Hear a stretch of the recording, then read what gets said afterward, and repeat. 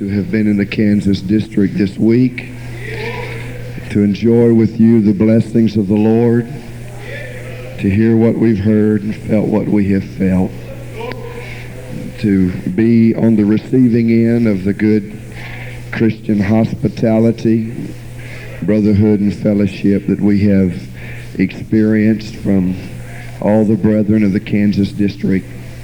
And I've enjoyed my personal fellowship with Brother Westberg, your superintendent, Brother Beckton, your fine secretary, and each men of the board and the brethren, and the evangelists that are all in this camp. And it's not always easy. Sometimes you are teamed in camps with different men, and the flow of the Spirit and just doesn't seem like you can get everything all into step. The day services go in one cadence and the night another. But it's been a privilege to work with Brother Muncie this week and enjoyed his ministry. Bible teachers are an endangered species. Amen. Because we have so many that preaching is more scintillating, it's more titillating, and than just getting down in the Word of God, breaking the Word of God, verse by verse, understanding it in its contextual accuracy. But it is Bible teaching that puts meat and sinew and fiber in your walk with God. Amen. And there needs to be a complement of evangelism with good Bible teaching in every church for it to be a solid apostolic church.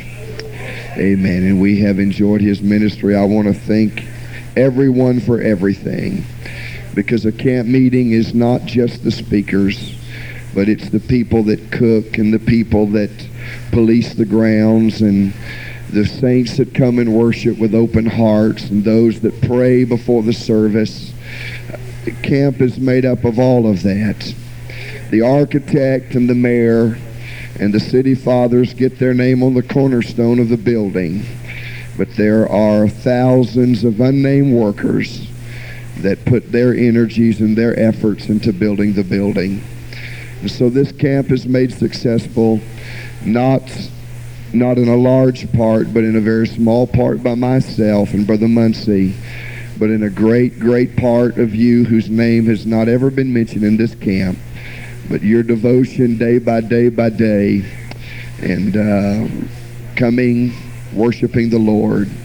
And I was thinking as the service was going on tonight, my mind went back to the creative week of the Lord, and to think all that Jesus Christ, as the Word of God from the creation, God created the worlds, what he did in 1 week's work. And I pray that my week's work here has had spiritual creation in your life and has left an impregnable mark on your walk with God and your concepts of walk with God, your walk with God. And if I've done that, my coming has been valuable. And if it has just been the enjoyment, so often we come to church and it's almost like the world going to a ball. We just don't have the dressed up drunks and we don't serve champagne. But too often going to church is a spiritual answer to going to the movie, where people go to the movie and are enthralled by a drama. Their emotions, they become a part of the story. Every male becomes the hero. Every female in their emotion becomes the heroine of the drama. And people live out their lives substituting a thing felt for a thing done. And so often we come to the house of God and we are touched and emotionally moved by the worship and the preaching of the Word. But it's just like having gone to the movie. We've been entertained. We have let our emotions become involved. And we were whoever was the champion of the message that night. But it's all an emotional thing, and we never translate what we heard into a lifestyle and into an action. In James, the admonition of the Lord both was that there needed to be doing along with our hearing. Praise God. Mr. Soundman, could you give me just a little bit more? I'm reading tonight from the 7th chapter of the Gospel of Matthew, and also the 10th chapter of Paul's second letter to the Corinthian church. My pace will be slower. The Holy Ghost dealt with me deeply as I sat on this platform today, as these fine men were being ordained into the ministry. The Holy Ghost began to deal with me about this message. And so I want to bring to you the word of the Lord that God dealt with me about today. Matthew chapter 7 and verse 13.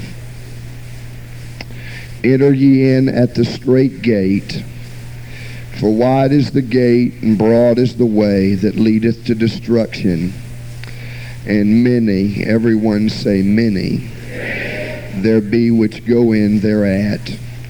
Because strait is the gate, and narrow is the way which leadeth unto life, and few, everyone say few, and few there be that find it. And then in 2 Corinthians chapter 10 and verse 12.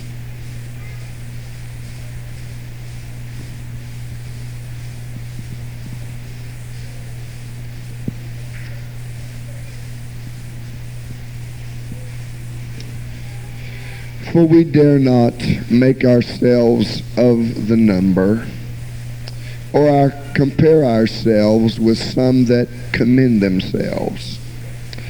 But they measuring themselves by themselves, and comparing themselves among themselves, are not wise.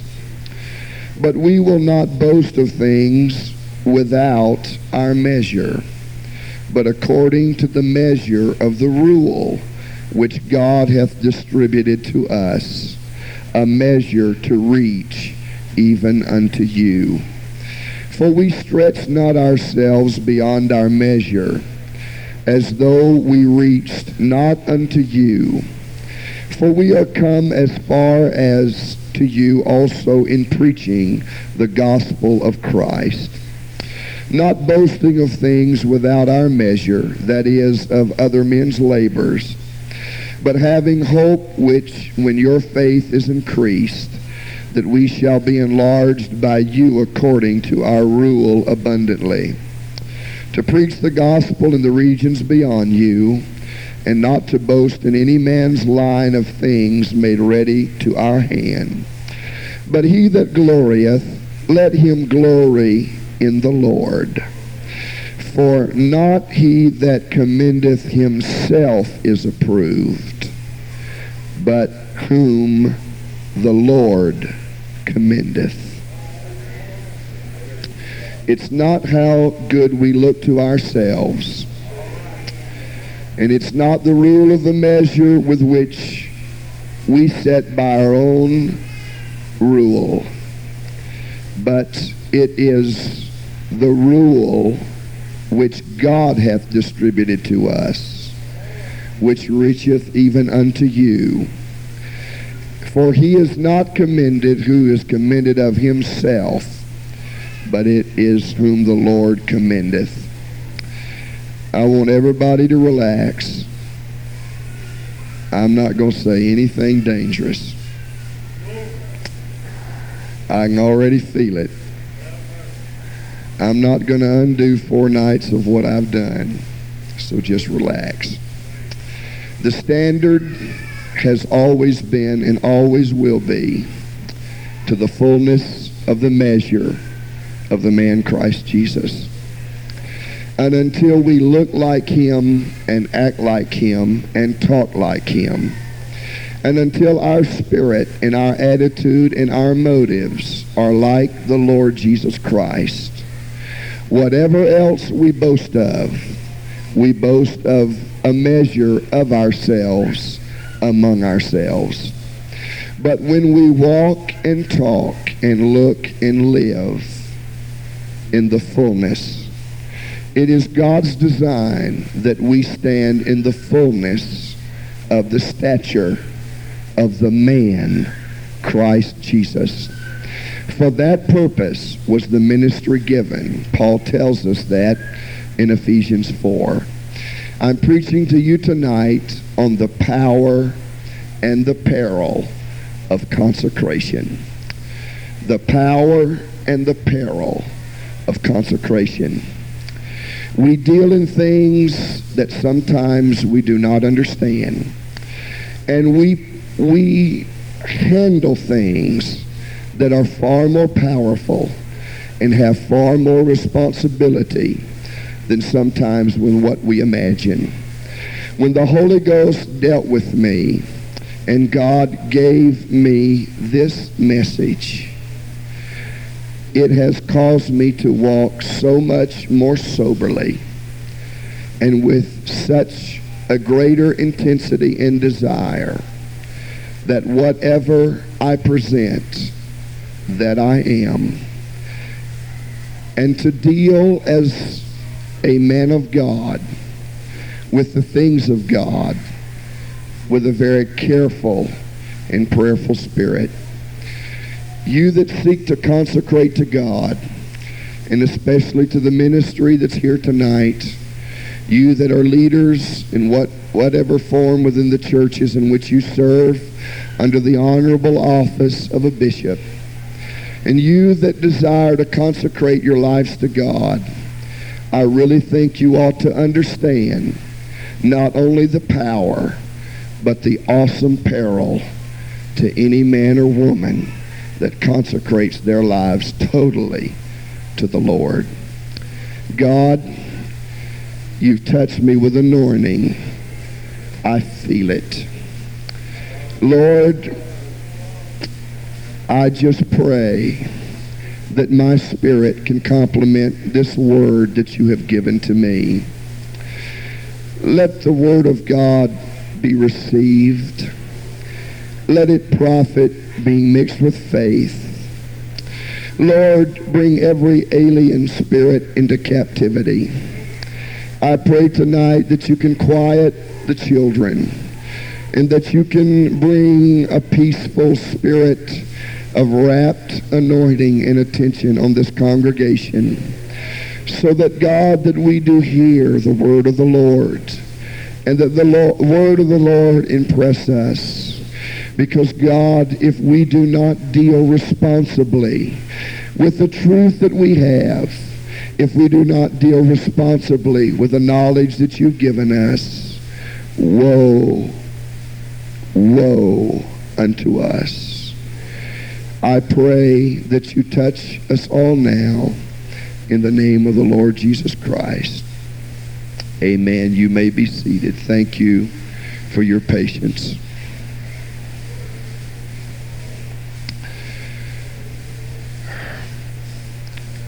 Because of my childhood,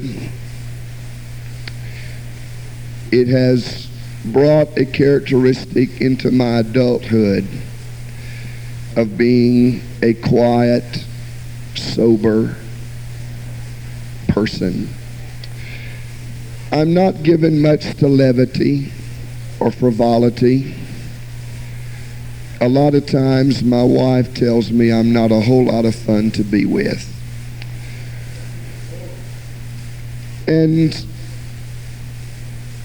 because of that, I have learned to enjoy being alone. Many people cannot survive without a crowd, but I have learned, because life forced it on me as a child, I learned how to feel comfortable with only myself to entertain myself. So I have a place that I often go to be alone with the Lord. I call it my wondering place. It's where I go to wonder about things that disturb me as a pastor, or of deep burdens and care that I know that people that I shepherd and love carry. And because I feel a responsibility to minister to their needs, I often go with the Lord to my wondering place, and there the illumination of the Spirit has often come to give me that fit word for whatever need I happen to be addressing at the time. Sitting along the Chattahoochee River that flows through the city of Atlanta, I often sit at my wondering place and am lost among the sounds of the river, the boiling rapids and the soft roar of the water as it flows between the banks. I've wondered as I've sat many a time underneath the arthritic oak that stands as a sentinel at the shores, the banks of that river. I wondered if 100 years before, a squirrel or a chipmunk had hidden an acorn against winter's coming and forgotten where it had buried its treasure. And then the seasons came and the germination, and there stood a tree because of the burial of an acorn by a forgetful squirrel. One day as I was sitting there, I began to reflect back into my boyhood.